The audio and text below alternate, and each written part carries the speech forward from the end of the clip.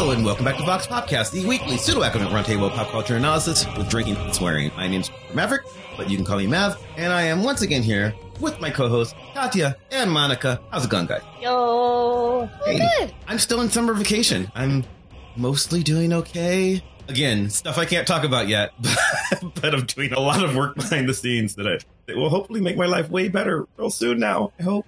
Fingers crossed. This is where we find out that Mav is in fact a secret superhero, but his power God. is teaching That would've children been about awesome. comics. No, I wish that was the case. How are you guys?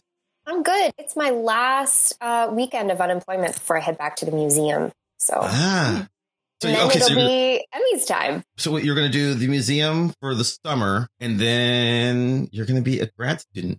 Yeah. which is One of us.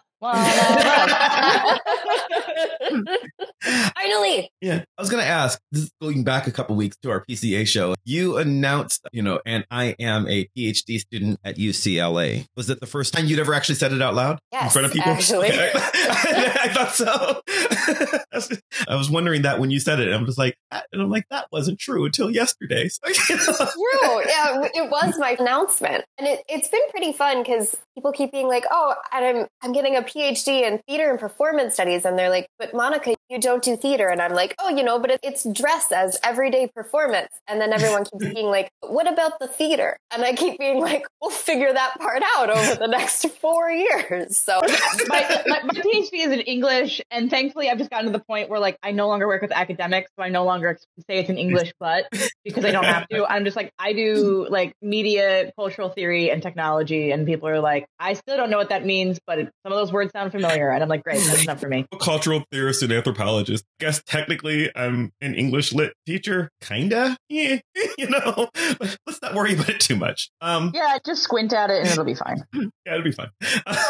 But that's not what we're talking about today. We're talking about expertise that Monica has for a different reason, because not exactly a PhD, but I don't know. Can you get a PhD in malls? Someone somewhere has. I would say that I always joked in my undergrad, I did have an official minor in Native American Studies, but I had an unofficial minor in shopping, which what I mean is that I worked at the mall all through college. And because I work in costuming, you spend so much time just sourcing things at the mall. I feel like the amount that people tell me that malls are dying is almost a thing that like when I go home to visit my parents, I see it and I understand what they're talking about. But it's also something that I don't understand because professionally, I'm probably at the mall once a week because I have to be. There's just some things with the nature of working in costuming and having production timelines where you need it right now. You need the thing that is in store. You cannot even wait for the 2-day Amazon shipping. So yeah, I just just imagine always being at the able to mall. see it in person, because some things don't translate well to online. So if you need a specific kind of fabric or a specific kind of texture, you need to go post it in Absolutely. person. Yeah, you got to touch it. Yeah, I literally bought new running shoes 3 days ago. And by bought, that means 4 days ago, I went to Dick's Sporting Goods at one of our malls to try on shoes, found the pair that I liked, took out my phone and ordered them on Amazon and went home. They're cheaper. And I felt so bad about that. You still had to try them on because I remember my biggest struggle of the pandemic was my running shoes finally gave out because I was using them so much. And I tried to buy a new one and they didn't sell them anymore and all of the stores were closed. And I think I bought and returned 7 pairs of shoes. And then the stores finally opened up and I was able to go in person and buy those shoes. There's some things you have to do in person. I want to introduce our guest just because I know she's absolutely done exactly that for the exactly same reason. So I'd like to welcome back to the show my wife, Stephanie. Hey, Steph. Hi, everyone. So you've also done I'm just going to keep ordering shoes online and keep returning them until I find the ones that exactly fit De Niro. I've seen you do that. I guess I've had better luck than a lot of people, but I think I've only done it once, one return and then replacement. I was happy with replacement. But, I've seen you go through it. Because I'm very good at looking at reviews. So yeah, I have to know that they're, generally good for people. No, I've seen you send them back though, just because you're like, oh, I'm going to order. In fact, I think you ordered 2 or 3 different pairs of shoes and you're like, oh, I'll return the one that I don't like, not to keep, whatever. No, I don't do that, Mav. I don't know who you're talking about. Sure. your mom? That seems like. Oh no, my mom would never do that. My mom, not how my mom. Okay, well, I hate spending money, so that is not something I would do. Anyway, but Steph, you also have a little bit of mall expertise. I thought I decided. Yeah, like a personal expertise in the mall. My family lived about half an hour from Century 3 Mall. Half an hour? Sorry, half an hour if slow you are we walk really walking? slow. Yeah. Yeah, because I mean, it's 3 blocks. I mean, they're big blocks, but that's why I'm like, you said half an hour. I'm like, okay, sorry. I'm like, I'm going to misspeak a lot. My brain isn't like well connected to my it's mouth, very apparently. early. Yeah. So yeah. Anyway, yeah, I lived half a mile from Century 3 Mall, so I'd go there all the time, walk there, hung out with my friend Diane mostly. We spent like hours and hours. So you were a mall kid, a mall rat, if you will. Yeah, I guess you could consider that, but maybe not like in the way that is portrayed in movies, like 80s movies. Well, how so? Because I think there's also we have a couple like different generations of mall kid. That's right. Yep. And I would be curious of like, what to you guys makes like, I guess for you, what is a mall kid? And I think as somebody who was born in 1990, I think that is probably a very different thing. Mm-hmm. Yes, probably. Like you guys, like, especially like Matt and Steph, you guys were probably like peak mall rat era. Yes. Yeah. Yeah. But I never was one. Like I never did that. I knew people who did, but I was never if I went to the mall, it's because I had to buy something. Like I was never hanging out at the mall, but I know lots of people who did. And the reason I said, Stephanie would count is because to me, what makes it a mall rat, mall kid, whatever, it's not the fashion. It's not the attitude. It was literally you went there for fun. It was a place where your parents were not. And, it's Saturday afternoon. Let's go hang out at the mall. That was a thing that you and your friend did, right? Because. Well, yeah, it was mostly me and my one friend, Diane, who would go hang out at Sears actually for like hours on end and play Pac-Man on the computer because we were apparently addicted to it. Mm-hmm. So that was like one of the things that we tended to do at the mall. And another thing was go to the pet store, and she loved dogs. Mm-hmm. So we would spend like hours just playing with dogs. Mm-hmm.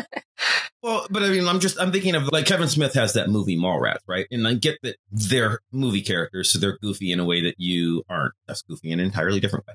But like the things like they would just go there, and there was the guy who in the movie just sits there and stares at the Magic Sailboat poster forever because it's just like we're at the mall, it's something to do, and there's just a lot of hanging out because it's just a convenient location. So to me, that's what I think of as part of the mall culture. Yeah, I mean, living in a suburb, we didn't really have like other places we could walk to. And that was really the only place. And it, like you said in the post, it had everything. If you're hungry, you can eat the food court. Of course, there were lots of restaurants in the mall. Or go shopping or just play games for free or pet dogs for free or just shop for books, or you could do anything there. Mm-hmm. It really was sort of a lifesaver to have that around because I would have been bored to death, I think, if it weren't for that, because that was before I drove. Mm-hmm. So that was really the only place that we could freely go to, on a whim. Yeah, I guess there really is. I mean, there are stores. I was trying to think what's around your parents' house. There's a mall, which is closed now. We'll talk about that in a little bit. And then there are stores that are not part of the mall. And that's it. There's nothing else. Well, all those stores weren't there when I was growing up. Okay.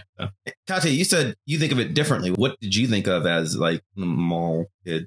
I guess how suburban you are, right? Steph points out it was really. That's the thing is like, so I grew up in a very like suburban area, but by the time I was old enough to basically do mall rat stuff, there was a train. So basically the suburb I grew up in is the end of a train line that would go to Portland. Mm-hmm. So I could either, hitch a ride and go to the mall, which was like 30-45 minute drive away, or we could walk to the train, jump on the train, and it was a 35-minute like train trip to downtown where there was also a mall. Mm-hmm. So most of my like Saturdays bumming around, like we were talking about, were actually just like wandering around Portland as opposed to the mall because it's just, but part of that was just because there was accessible public transit that was cheap. Like if I hadn't had that, I probably would have been a mall kid. I think also, so I would have been, I don't know, I think of like mall rat era begins around like what, age 12, age 13, which that would have been for me the early 2000s. Mm-hmm. And I think that was kind of like the beginning of the dying of like malls hadn't started like dying fully yet, but I think that was kind of like the beginning of that period.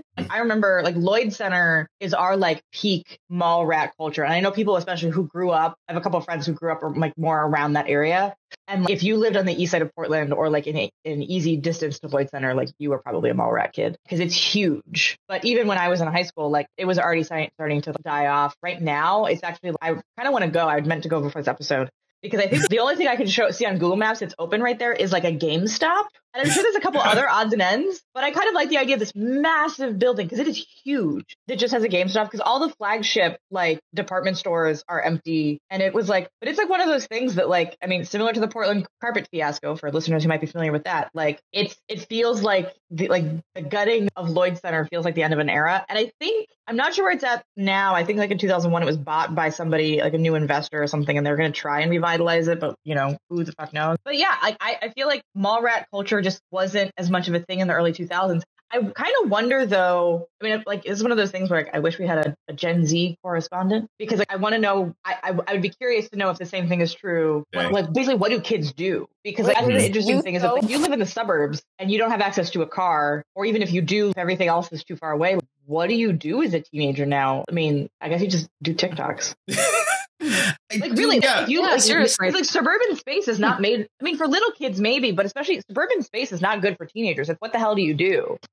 Yeah, so well, my niece and nephew, they spend all of their time online playing games. I don't know how common that is. That's kind of, I think it's pretty common. So here's what I'm wondering, because we've got, obviously none of us are teenagers anymore, right? So, but Steph and I do have teen nieces and nephews, and they do, regardless of how suburban they are, because there's a difference. Like Steph's family very much is in the suburbs. Your brother is in the suburbs in biking distance, definitely driving distance for only the youngest can't drive, but like they're definitely in driving distance of the mall from your brother's house to Monroeville Mall. To Monroeville Mall. And probably if they really wanted to, you could bike there. Like it's not that far. But I don't think they were ever terribly interested because they grew up in an age where there was an internet and there were cell phones and you could just text people and you could post to. So your youngest niece loves TikTok. I know that for sure. Mm-hmm. Like she's 15 now, so she can't drive yet.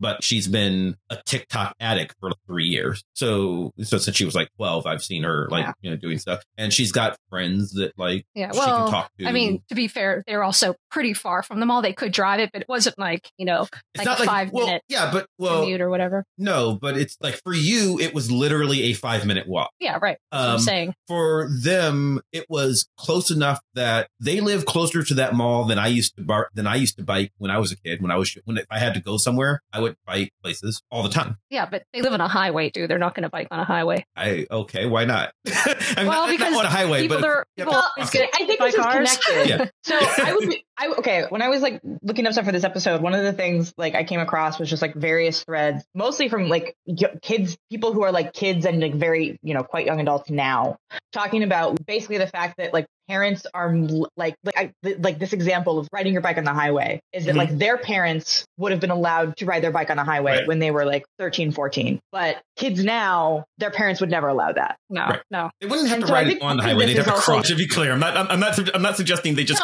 cruise down the middle of the lane. They would have to cross the highway. But I think the idea is that, I mean, from the perspective of these youths, their parents are more protective than like their grandparents were of sure. Yeah.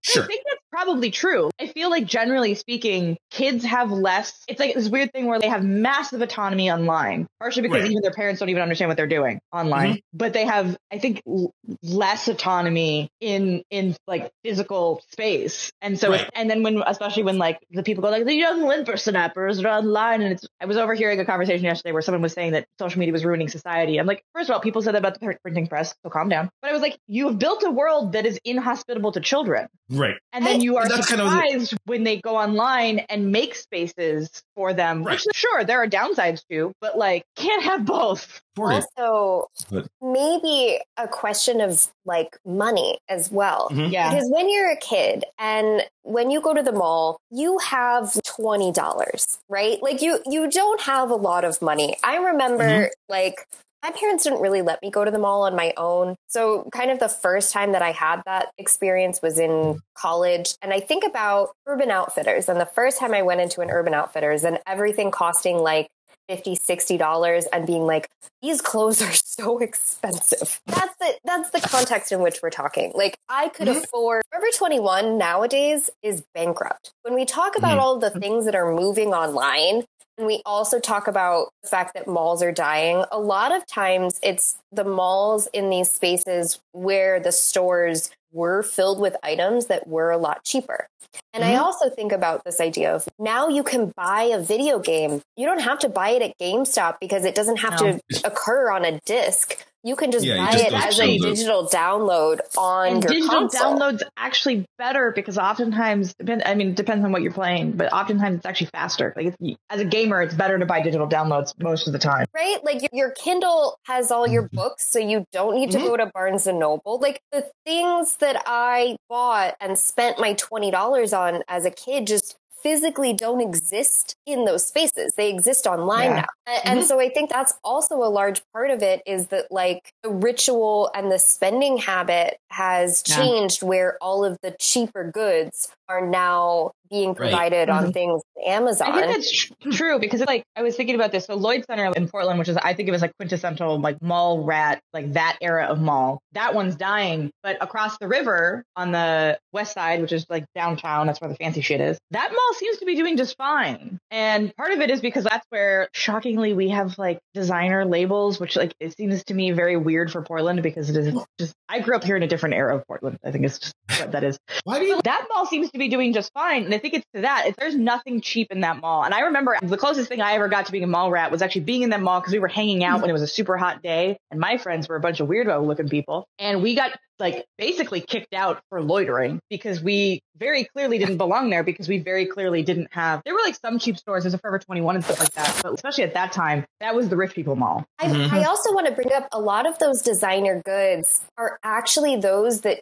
cannot be purchased online. Like you can get a lot of it like as an online, but a lot of those like fancy or high-end stores, for example, like a Cartier, like you actually have to go into the store. Even when you go on the website, it's just sort of like a list of the products. And then when it comes to, there's no add to cart option. There's a call the store and see if it's in stock option. Is it like an exclusivity thing or is it they don't want to deal with shipping it thing? It's absolutely an exclusivity thing. So I know that I mean, even something as silly as, I'm trying to think what's a small, something relatively disposable, like a Gap or a Victoria's Secret or, like things that are, canonical mall stores. Victoria's Secret, they're famous for their catalog. Victoria's Secret catalog has different stuff than Victoria's Secret stores. Similar stuff. Of similar quality, but there is a store collection and there is a catalog. Well, now online, but like at the time,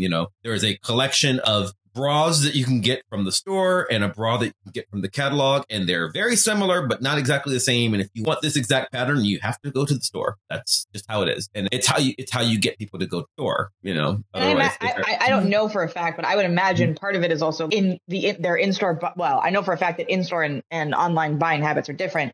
I don't know how they're different, but I would imagine if you were in store, you were probably more likely to buy more things. So I'm here and I don't want to have to come back to buy this shit. So I'm going to buy 5 of these instead of 2. Yeah. Monica, I was actually have a question for you. So you, on the call for comments, you mentioned something about the malls that are thriving or haven't gone under already, that being due to like higher end, them selling higher end. And I was kind of like surprised by that. I mean, you sort of reinforced what you said in your comments right now, but is that because I guess I would imagine that you would want products that are, well, I guess nowadays, if you can get the products online, most people do that. And that's okay. That makes sense. So you're saying that it's an exclusivity thing where people can only find certain things at a mall that kind of forces them to go into the mall where they otherwise could just pay for stuff online. There is also a sense with luxury stores specifically, like there is this idea of the buying experience. And I was about to say that, yeah. In department stores and higher end stores where there's this idea of having a sales associate that you work with who is usually paid on commission and you build this personal relationship. And I'm bringing this up as somebody who like was an employee who worked at this kind of store where it happens all the time at like big department store, like Saks Fifth Avenue. It happens somewhere, but it also happens in stores that you might not think of as you don't have to have a lot of money to have a personal sales associate. When I worked at Michael Kors, which is still, it's a lot of money for some people, but not a lot of money for others. That's the point of affordable luxury, right? Is affordable luxury is aimed at as far as designers go, it's attainable. Yeah.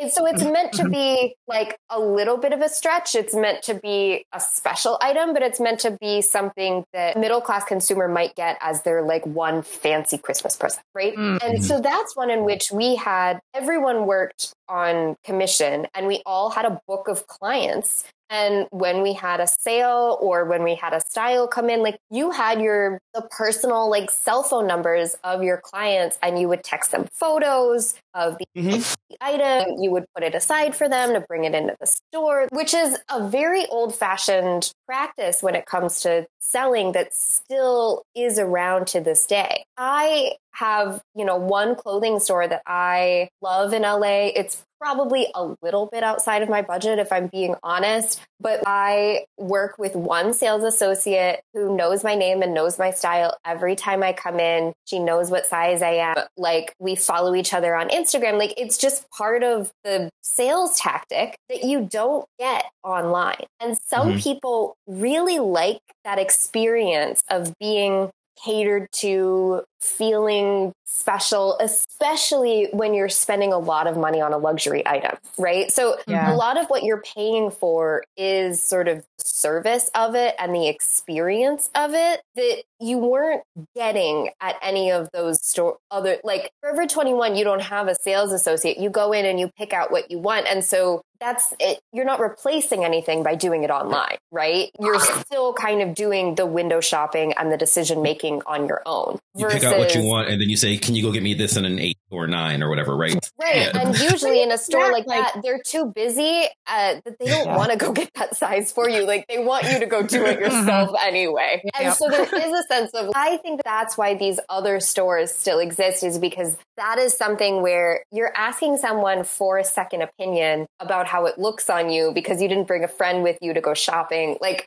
it's not a replaceable thing with your individual shopping habits online, which I think is always going to be valuable to people. And I think there is also a degree to that where that's also true, not even just necessarily like the personal shopping experience. Like, I think especially if you do not have a body type that is easy to fit off the rack. And this because like, in a store like Saks Fifth Avenue, they keep all of the sizes larger than a 10 in the back so that you have to ask anyway. Yeah, it's fucking annoying. How embarrassing. And terrible and embarrassing. But like, you've literally created it so that there's no other choice other than to talk to a person because you physically cannot do it yourself, right? Well, and the other reality is, so I cannot buy pants online. That is a reality that I have come to accept. Thankfully, now I make my own pants, so it's fine. But before I did that, because basically like my sizing, and I think this is true of a lot of women, possibly also men, but I don't know. My sizing does not bear any relation to standard sizing used by most stores. So if I basically, when you guys were talking about like the shoe problem of having to return the shoes all the time, I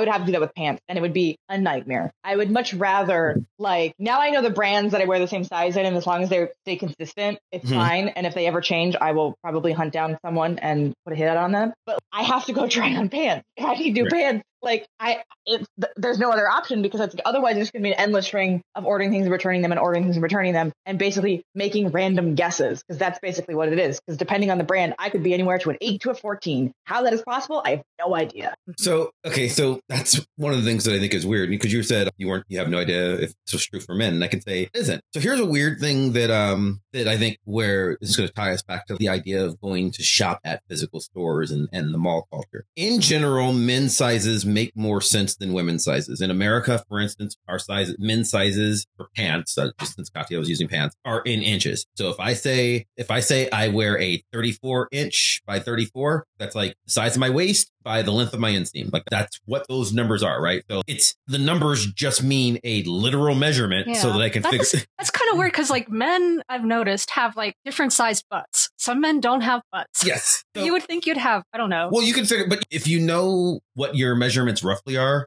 you can sort of derive it from those two numbers for buying a pair of jeans. Is it perfect? No, but it's better than the system Katya is talking about where you're like, I'm an 8. What does that mean? I don't know. You know, so like it is literally like I can take a tape measure. I can go around my waist and I can tell you what my waist size is. I can go up my leg. I can tell you what my inseam is. These are things that I can figure out. Right now, if I'm buying something that are like nice clothes, if I'm buying a suit or I'm renting a tux or I'm buying one, then I get to go to the suit store and then have the awesome tailor go and do full measurements. And that's part of the experience, right? Yeah, right. So, and I've done this many times. I've done this every time I've ever been in a wedding. I've done this when I went prom. I've done this when I got my own suit, when I got my own tux. Like these are things I've done with my brother when he's done that. Yeah. Right. And it's an experience that like it's sort of like the thing Monica was just talking about, where you go and you have your guy who is there to serve you and help you with let me try this. You know what you know what material is going to be perfect for you. You know what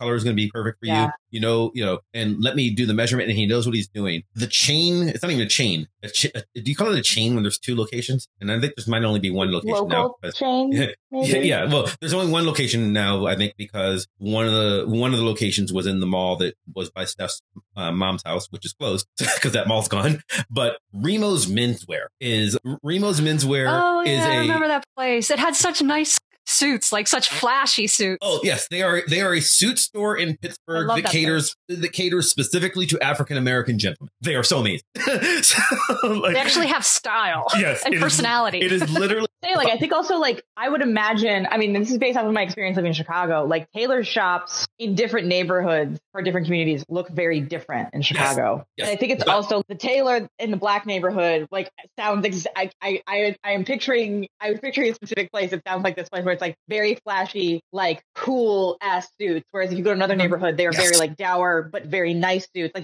basically like the Italian tailor looks very different from the Black tailor looks very different from the Latino tailor, but they're all like a distinctive thing. And I imagine like if you are, because I mean Chicago, neighborhoods are very like there is the Italian neighborhood, there is there is like the Nigerian neighborhood, so like everything is kind of specific. And I imagine part of it is also like you serve that community, you know what that like the cultural, especially because like suits are a special occasion thing. I'm like I would imagine that there's a lot of like cultural stuff that goes into that too, knowing what is appropriate for a specific function. I also want to bring up it's not supposed to be a special occasion thing. I had to explain to my husband when we went into a suit store at the mall 2 weeks ago that he was like picking them up off the rack and trying them on and being like, this doesn't fit. And I was like, because they're samples, because they're not supposed to fit, because they're all suits, even the one that you wear to the office is supposed to be tailored. Like even your jeans and your pants are supposed to be tailored. That's why Nordstrom has a tailor and it's free when you buy clothes at Nordstrom. Okay, Grandma. I mean, I don't know. I think a lot of people don't know that. I didn't know that. I think the amount of people I've had to explain that people that complain about like their jeans don't fit right or a jacket doesn't fit right. And you might not want to do it with every piece of clothing, especially now that like lots of stuff is made so cheaply that honestly, if you try and tailor it, it would shred. It's cheaper just to buy a new one. Well, but it's also just especially for if you struggle to buy things off the rack, like tailors are cheaper than you probably think. Like you can go get pants hemmed and like waist taken in, and it's probably gonna. I mean, it depends on your area, but like I've had things altered when I didn't have access to a sewing machine when I was in college. $5, $10, $15, and I think this goes to like how our attitudes towards clothing have changed too, which is maybe off topic, but like clothing used to be a special occasion. And especially if you were somebody who couldn't like afford to buy things all of the time, which was most people. If you bought a nice piece of clothing, like you took care of it and it was stored properly and it was cared for properly and all the other things, and you tailored it and you took it in and you let it out and all of those things. And it's like there was an entire, even think of this is still more true, for example, in parts of Europe. Like I remember learning about like clothing culture when I lived in France versus the United States. And I was living with a elementary school teacher as a family. And so like people who were like comfortable, but not wealthy. And her closet was like full of designer clothing from like vintage designer clothing because it was all owned by her like grandmother and a great grandmother and taken care of and immaculately stored. And I think part of it is like Americans don't have that same relationship to clothing on average. And I think also just like people's relationship towards clothing in general has changed. Well, malls made clothing disposable.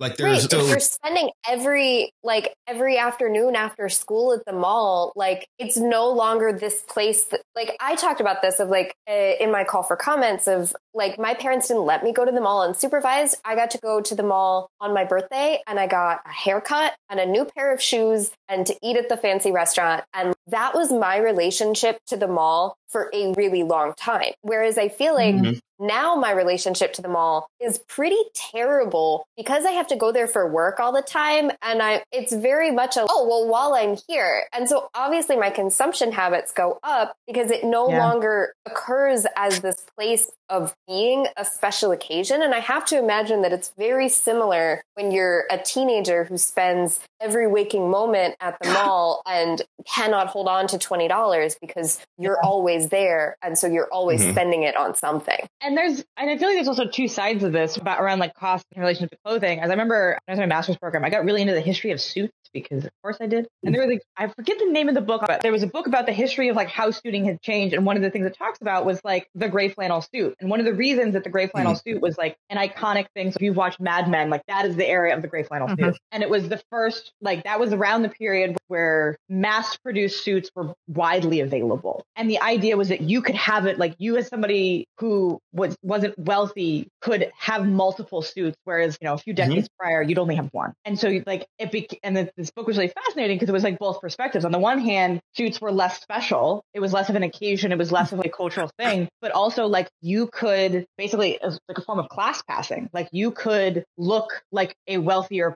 counterpart, which especially in a business environment or a work environment could be really important. And also like the gray flannel suit kind of meme of you look like everybody else, which on the one hand, positive in the sense of like, if fitting in for you is like a thing, like you get to look, you're wearing the same suit as everybody else, you are part of the club. Whereas also just like the other problem is like the lack of individuality. And I think that's part of why in Chicago, I was somebody who really like appreciates the craft of tailoring. Like I enjoyed tailoring myself.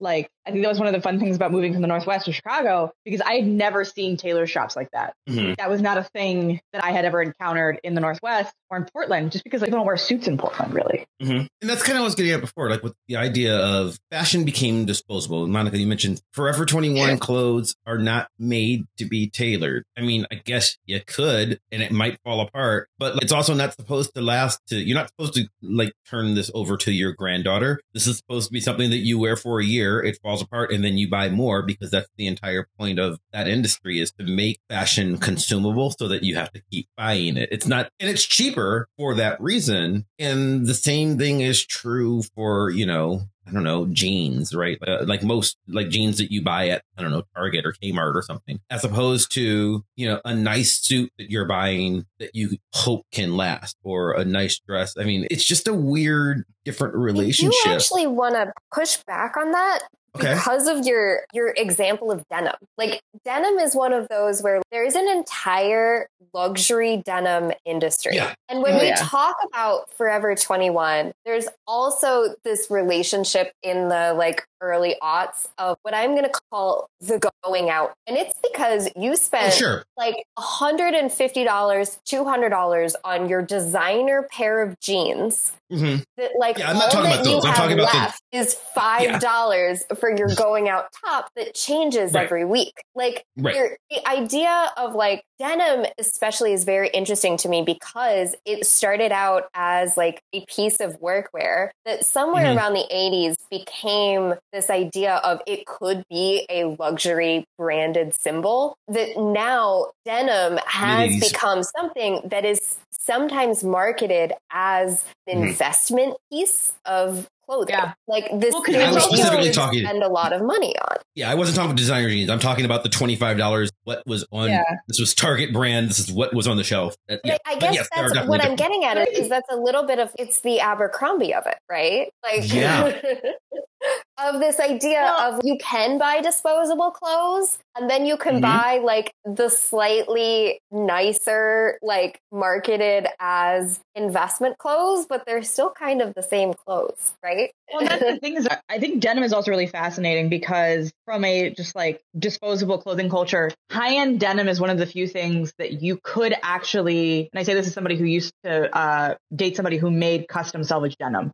And you could buy a very good pair of denim jeans and they could last you a decade or more, even if you wore them every day. Like it is possible, which is not true of many, because I mean, like Monica was saying, they were originally workwear clothes. So if you take care of them properly, like they can last you a very long time, in which case a $500 pair of jeans like that is actually cheaper than buying even the most disposable jeans. Right. Because it's, I mean, I've bought, I have a pair, even just, like the pair of jeans you buy at Costco are going to fall apart in probably 6 months to a year if you wear them that regularly.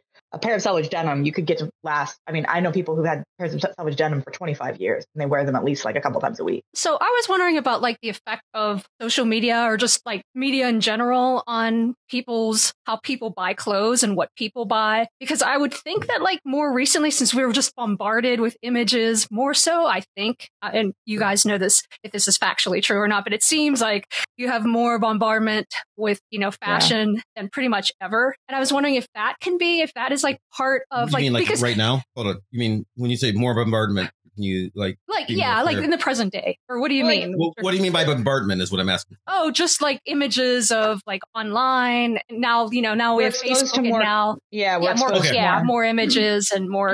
Like that is 100% true. I will say it's not just a social media thing, and Monica probably can speak to this more accurately than I can. But like, I'm thinking of the WB shows too, things like that. Right. No, I think for the last like few centuries, actually, we've seen this gradual like increasing number of fashion seasons, and therefore this desire to turn over clothing, and like that has, that accelerated, like that the speed at which that happens accelerated throughout the. I think that started probably in the 19th century, from my knowledge. And again, Monica, correct me on all of this, but like that's something I think of like starts speeding up in the 19th century as you start getting and then once you hit the Industrial Revolution where mass-produced clothing starts being an option, it starts picking up more than that. And then 20th century, like same thing, gradual increase in like the amount of seasons we have per year and how short they are. And then in the last decade, it's exploded. Whereas, there used to be like 4 fashion seasons. Now I forget what they're called, but they're essentially like micro seasons. So like Zara, Zara and stores like that in Forever 21 are probably like the most emblematic of this. You can walk into a Zara and if you see something there and you go 2 weeks later, it's gone because their seasons are that short. Like they basically now, it's gotten to the point where I think they might like seasons,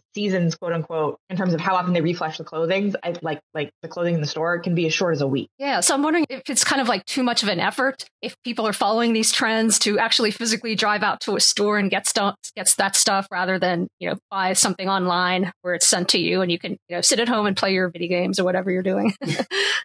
I think because it's also, there's this weird thing that I've noticed, which in like image culture was this idea of once your outfit has been photographed, like, it's kind of done. Once people have seen it and you've made a post about it, you can't wear that again. You can't take a picture in it again. There is this weird, like, and Zara, I would argue, is like a very large part of that, because if we are talking about like the European fashion system in general, it doesn't quite have the same division of price points that we do in the US. Yeah. And what I mean is there's a lot of stores that are Zara's and H&M's and Topshops and like Forever 21 type stores where you can buy clothes that are very inexpensive and turn over very quickly. Or you can buy labels where a garment is going to cost you somewhere in the realm of $200, $300. And there's not a lot in the middle. Like they don't really have, I guess if the example we're going to use is they don't really have the Abercrombies that we do, right? They don't have a middle market. They have things that are one end of the spectrum or the other. And so like investment pieces or like basics. Yes. And so when you create an image culture, then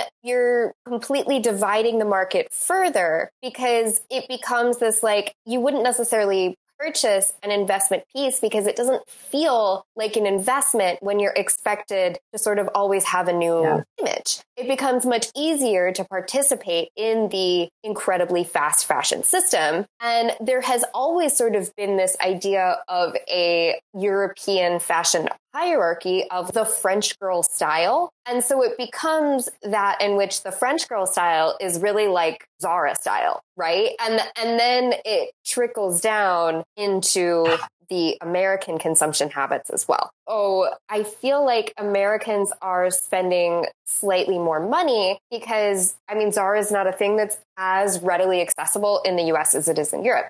Zara exists like, it is like the end all be all. Like it is your, I don't want to say it's your target, but it's your target in terms of ubiquity in that you can go into even very small towns and they might not have a lot of clothing stores. They definitely have a Zara. So it's a much more accessible thing in Europe than it is here. But we still sort of have these like middle market stores. So we end up spending more money kind of wearing clothes that look like Zara clothes here in the States. But it's still, I think to Steph's point, like very affected by this idea of the bombardment of images. I would also be really interested in how people think like the rise of thrifting plays into this, because that's the other thing. So we both have like online thrifting, which wasn't a thing like even 10 years ago, like Poshmark or ThredUp or things like that. And then I was actually, there's like one street in Portland that like has a bunch of like vintage and thrifting stores. And I was over there with a friend like a few weeks ago and noticed like that was where all the teenagers, and they weren't at the malls. And I was like, this is really interesting. I'm like, is this and I'm curious as to where that comes from, because it's like, on the one hand, I think that there's an aspect of, this is Portland, environmentalism, all that other stuff. Which not just Portland. It's right, and thrifting is complicated, right? And because it's one of the places you can still spend $5 and get clothes because you can't do it at the mall anymore the way that you used to.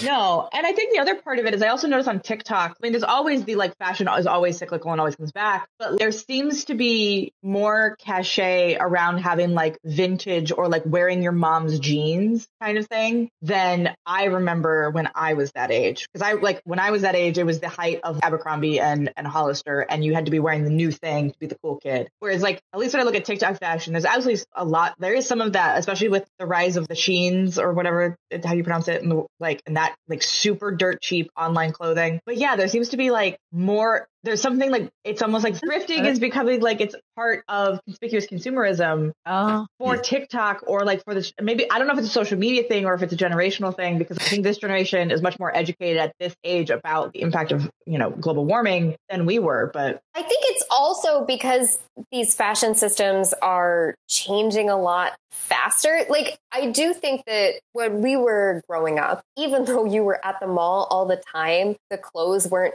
turning over as much. There really was a greater sense of, like, when I worked at Hollister, we didn't get new stuff in all the time. We got new stuff in every 3-4 months. It really kept to the traditional sense of a season. And I think when you're combining this idea of you want to always be having something new and you want to always be able to buy something that now exists, it's a lot easier to be participant in conspicuous consumption via thrifting than in the same way that we were trying to do when we were all walking around in the same. Okay, I think it's a few things. Just to tie back to our original topic, the mall culture died because of lots of factors, but online shopping being available, Reddit, makes it not necessary. But as Steph pointed out, you weren't really going to the mall to shop; you were going to the mall to hang out, do free things. Yeah, you were hanging out, doing as much free as you waste time, as basically, you possibly could, entertaining ourselves. That's not as necessary in a world where you can play Minecraft with your friends online, or like constantly, or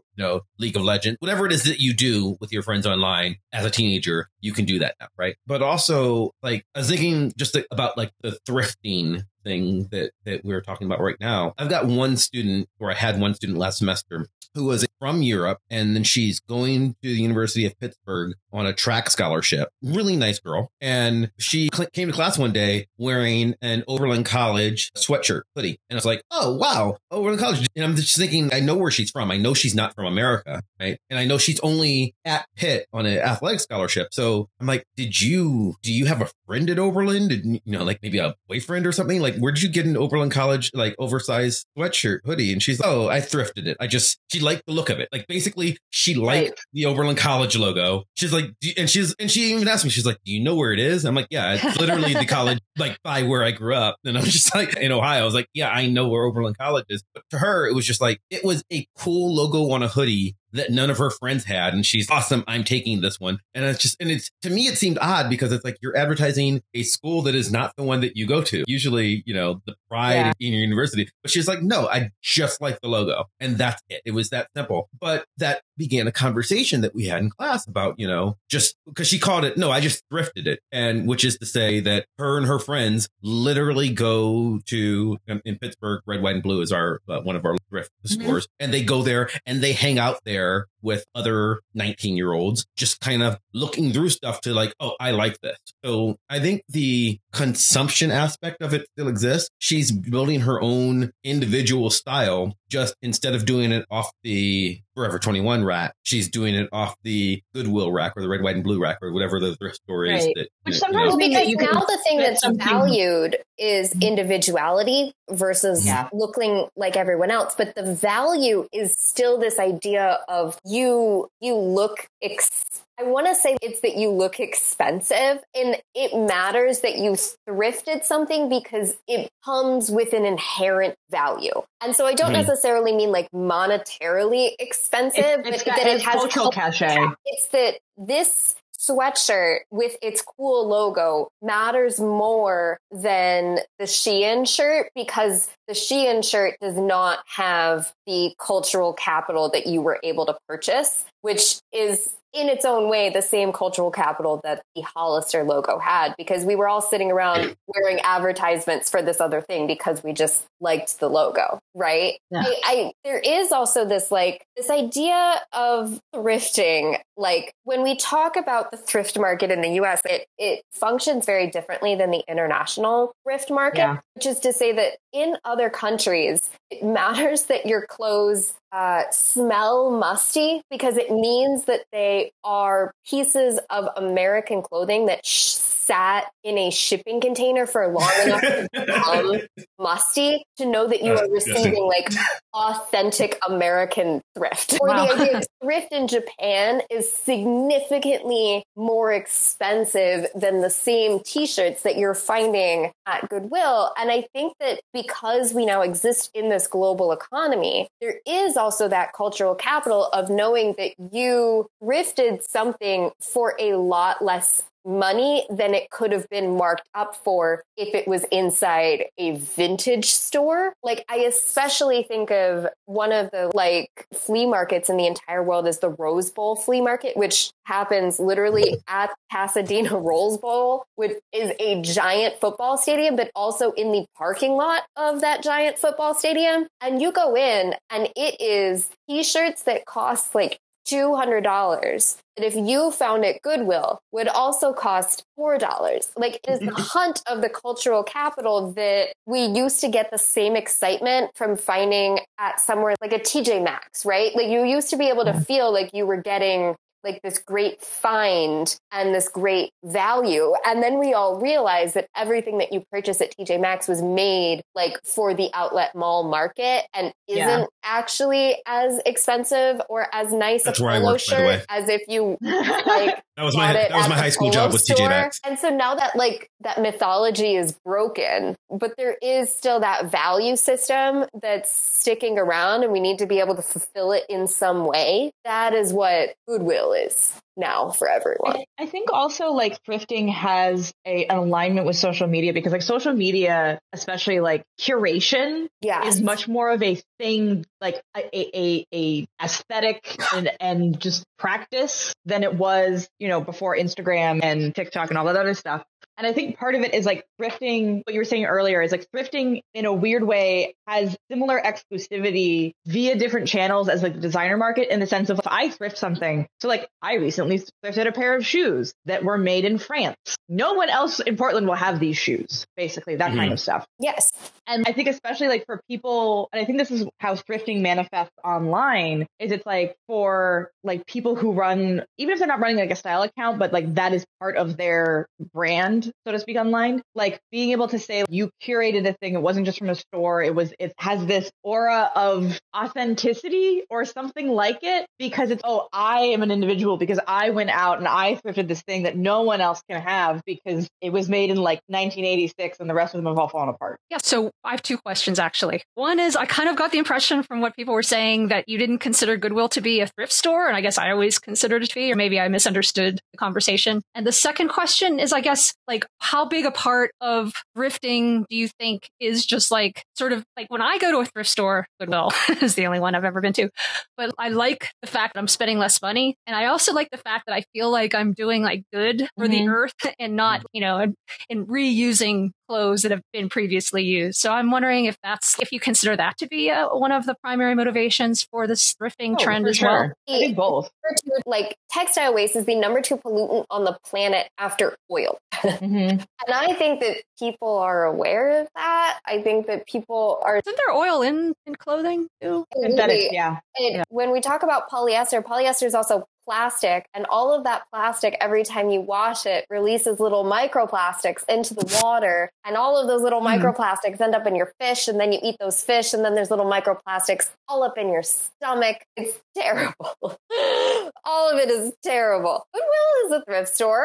Goodwill is my favorite thrift store. Yeah. I don't know why I got that impression. Yeah, Goodwill is absolutely a thrift store. I think weirdly with other types of markets, there is like the levels of thrifting now. I think what's also like consignment stores too, because there's the place in Portland where like all of the thrift stores are. There are places that if you bring your clothes in, it's not, some of them are donation, but most of them, you sell them. And so I think the idea is that like, if you are getting rid of a bunch of things, people like, I definitely do this. I will go to the places where I might get a couple bucks back, and then anything that they don't take goes to like Goodwill or similar. So I think and I think it also depends on what you're looking for, because they definitely have different things. And I don't know if this is true every place, but we also have, even Goodwill itself actually has levels of Goodwill. Like in Portland, downtown, there is a Goodwill location that's like a boutique. And stuff in there is not cheap, but that's also, if you are looking for a fur coat, that's where you would go. Or like you can get like sometimes designer stuff, or even if it's not designer, just like more high end items. Goodwill will sort out like things that are of higher value to sell, and they will put them in, if they have a location like that in your area, they will put them in a specific store where the markup is higher and things like that. And usually it's a separate location that is much like that particular Goodwill is maybe a mile away from like the actual, like the mall with a designer brand. So it's not like there, but you could walk there. And honestly, if you were walking around and like having an afternoon in that area, you're going to walk past it.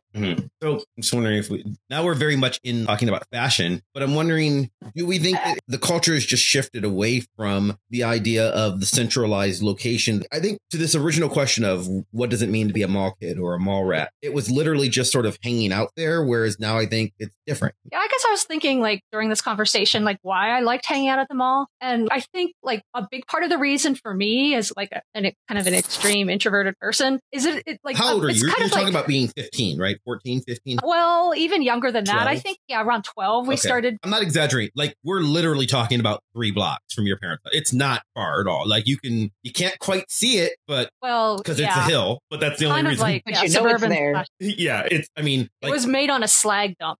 Yeah, like it's legitimately the mall from Steph's mom's house is, if you were running, you could be there inside of 5 minutes. Oh, yeah. Yeah. Especially since a lot of it was downhill from my parents' house to the mall. Yeah. But anyway, I like the sense of big city. You kind of feel like anonymous because there's so many people around that no one's like really paying attention to you, that you don't get, if I go outside and play in my yard and people driving by can see me. And I just like feeling part of, the masses, I guess.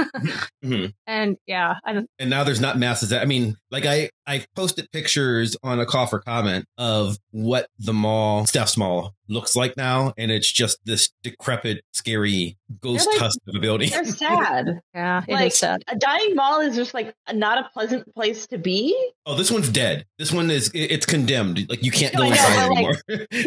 Right, but like I've lived near several dying malls in the last decade or so, and there's just not like to Steph's point, it's just like there are places that are just, this is just not a place you want to hang out. It's like when you go to that restaurant that just like the ambiance is off and like something about it is vaguely unsettling, but you're not quite sure what. That is the experience of being in a dying mall. And I do think that to go back to why I think we keep diverging into fashion, and I think one of the weird things about this is like the reason to be a mall rat kid didn't really have to do with the clothes, but the reality is that like in order for that space to exist, like the changes in the fashion market, and I feel like the ability for malls to survive and therefore mall culture to survive are fundamentally intertwined, because basically people buying clothes subsidized that space existing. Right. Like there was one pet store. Portland. There's one pet store. There's one comic book store, but there's dozens of clothing stores. Right. And I think it's interesting that actually the things that seem to hang on at malls that I'm near are actually GameStops, which I think is fascinating. But that seems to be consistent no matter where I've lived. But I think one of the things I kept thinking about, so Lloyd Center, which is like the mall culture mall in Portland, I think was the first ice skating rink that existed in Portland, was in the main mall, was in like the center of the mall. And to my knowledge, I mean, you paid for it, there were tickets and stuff like that. But to my knowledge, that was basically subsidized by the rest of the mall. The idea was like that was an attraction, you came to go ice skating, and then basically the businesses benefited and therefore basically paid for that ice skating rink. And actually, I was thinking about this morning, I don't know that there's another one. So like when that mall goes, and they've like over time, it used to be really huge. And I think over time, like that ice skating rink has shrunk. But if that mall goes fully under, like you can't ice skate in Portland anymore. I don't think. Maybe there's another one that I just don't know about. But there's definitely not another one that's like a casual like thing that you just drop by and do with your kids. If there's another ice skating rink, it's probably a place where people play hockey and do ice skating lessons, and where it's much more of a sport than a casual afternoon thing, if that makes sense. People did that at Lloyd Center too, but it was like, I don't know. I like, there's something about that where it's like almost like it's an indoor park, but it's an indoor park that's subsidized by fashion. And I don't know. That's like a very interesting challenge. I'd also be interested to know like how that connects with, I was talking with a friend of mine who's from the UK, and they have a similar dying mall culture, but like their mall culture is very different. I was even remembering like thinking of like the big shopping centers in Paris, because that is also a cultural event. I think in many ways too, that has a history to it. And do those survive, or are they also getting kind of gutted by this like shift to online consumption? I think it's that I brought this up in my call for comments, and it's that the malls themselves used to be like spaces of aspiration, in terms of like when you're a kid, it's the aspiration to be like an autonomous adult who is unsupervised and allowed to do whatever you want, whether or not you are aspiring to purchase like items that make you feel upper middle class or whatever, like you still feel an autonomy of being able to spend your own money, being like, and there is something also that's like the ability to go to the ice skating rink, to the movie theater. Like, as much as we think of these things as being like very like public now, it's still very much coming from like a bourgeoisie, like, leisure class, historically speaking, and wanting to be able to participate in the leisure class. And so having these things inside these sites is not a coincidence. When you talk about like the French shopping center culture, it's all very historically based. And the idea that it would be these activities specifically in terms of being like, feeling like a park, feeling like an ice skating rink. Or I grew up pretty close to the Mall of America, and there's a giant amusement park in the center, but it's not actually a cheap thing to do, right? To go to the amusement park, to go to the aquarium, especially if you have multiple kids, you are still talking about something that is very distinctly not a park, is actually an expensive activity that also sort of puts you in this aspirational wanting to be part of the leisure class. And so this idea of being at the mall and trying to do as many free things as possible versus being at the mall and being able to participate in all of these activities that actually cost money. Like, even by doing all of the free things, you are still existing in a space that is curated for the leisure class, and you are still aspirationally trying to act like the leisure class by being in those spaces. And I think that's really important when we're talking about like capitalist society and the way that it is conditioning all of our behavior. So we've resolved nothing. We're all just cogs in the machine, Mav. Oh, Sorry. that's disconcerting. Sorry to tell you. Sometimes that machine has ice skating rinks, so that's nice.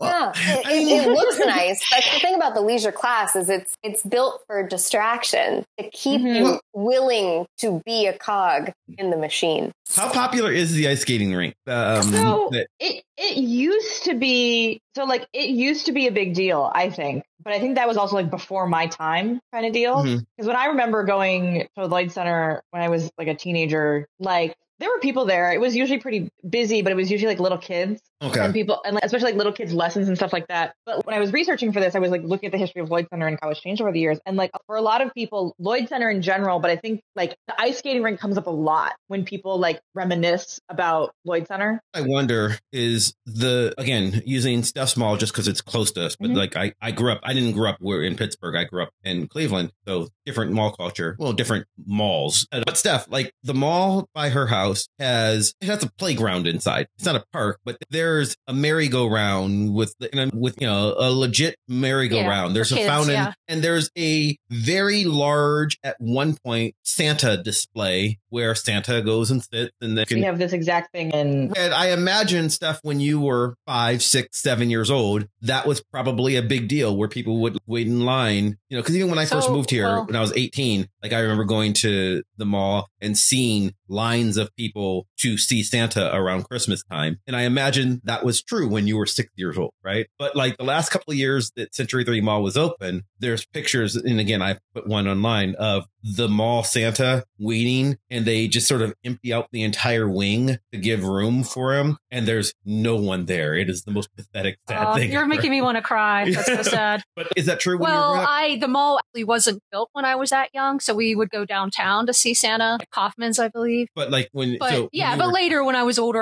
there would be long lines of kids. Yeah. Past that age of believing in anything. What are you trying to imply about Santa, Stephanie? Oh, nothing at all. Santa. Okay. But it was huge for the kids.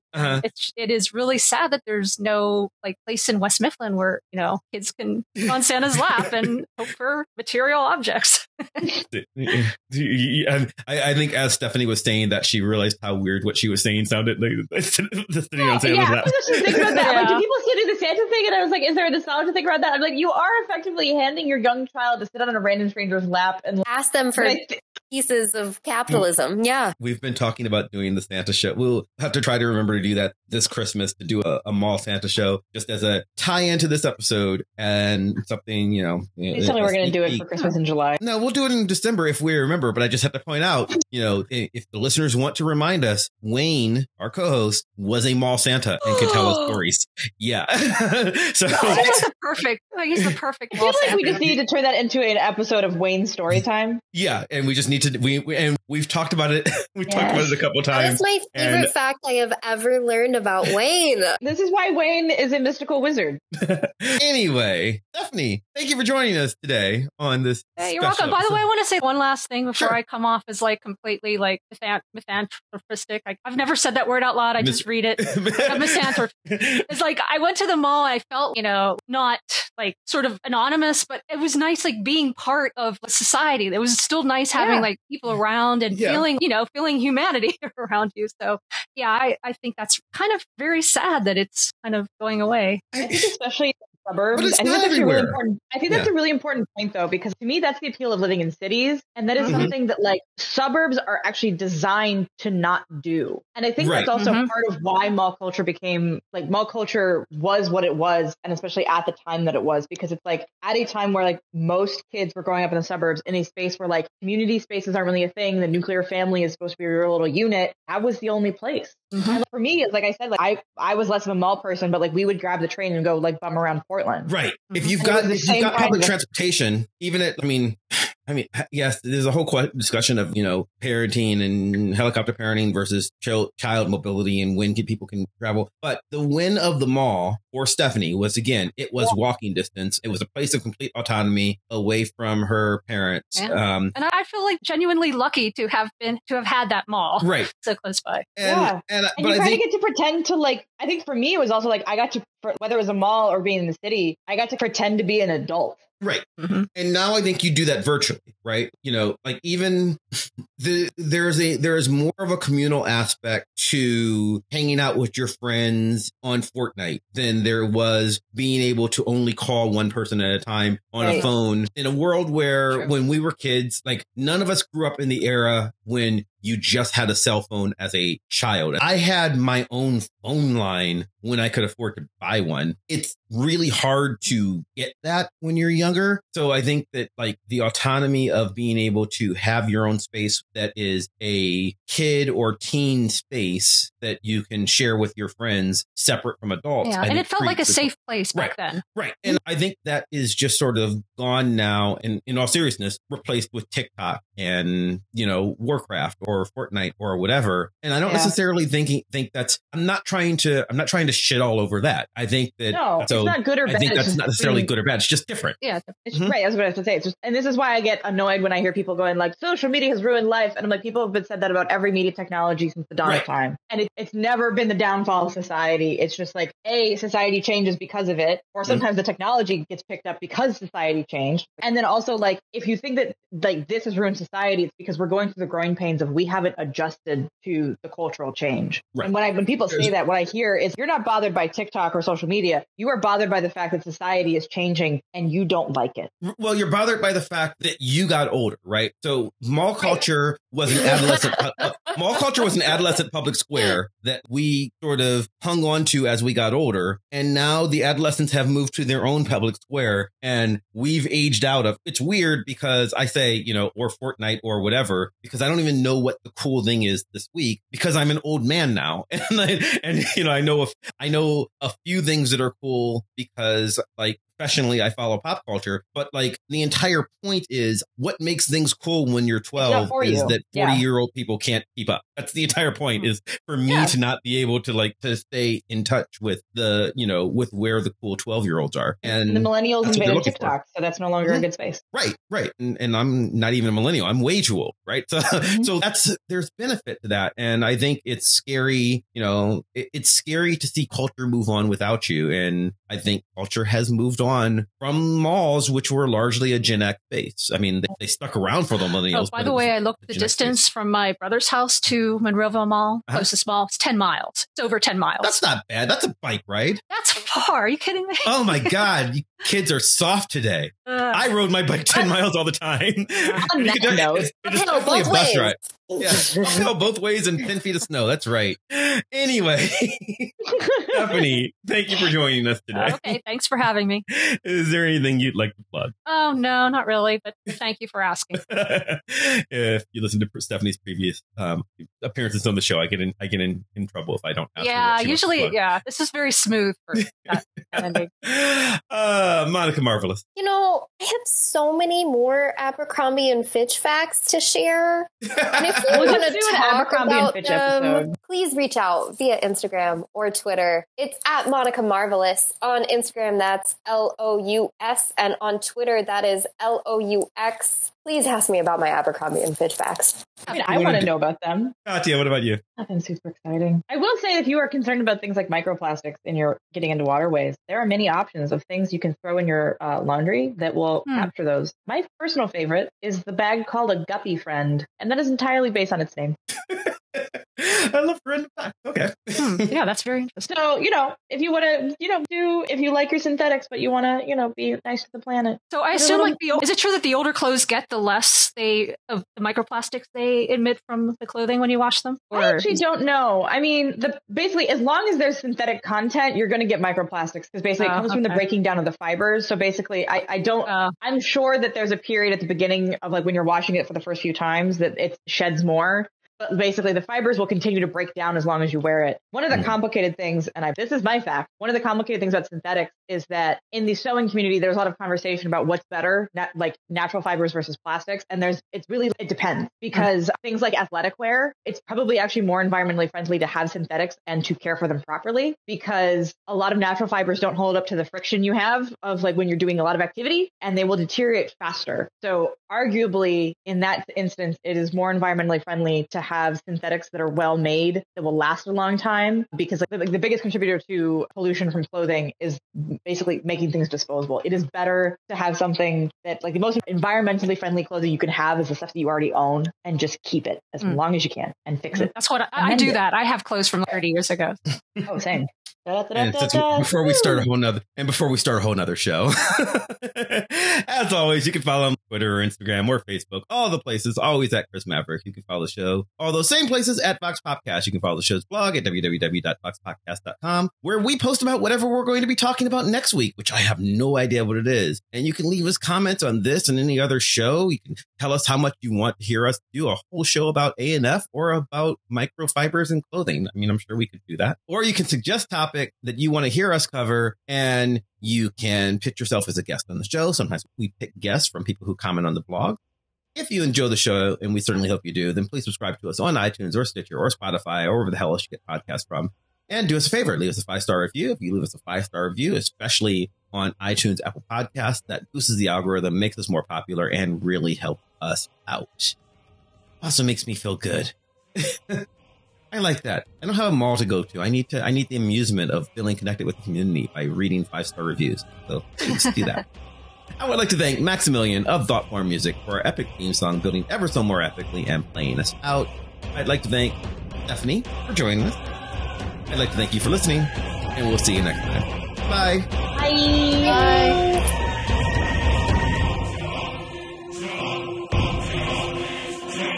Now I kind of want to go to a mall. Yeah, I know. Me too.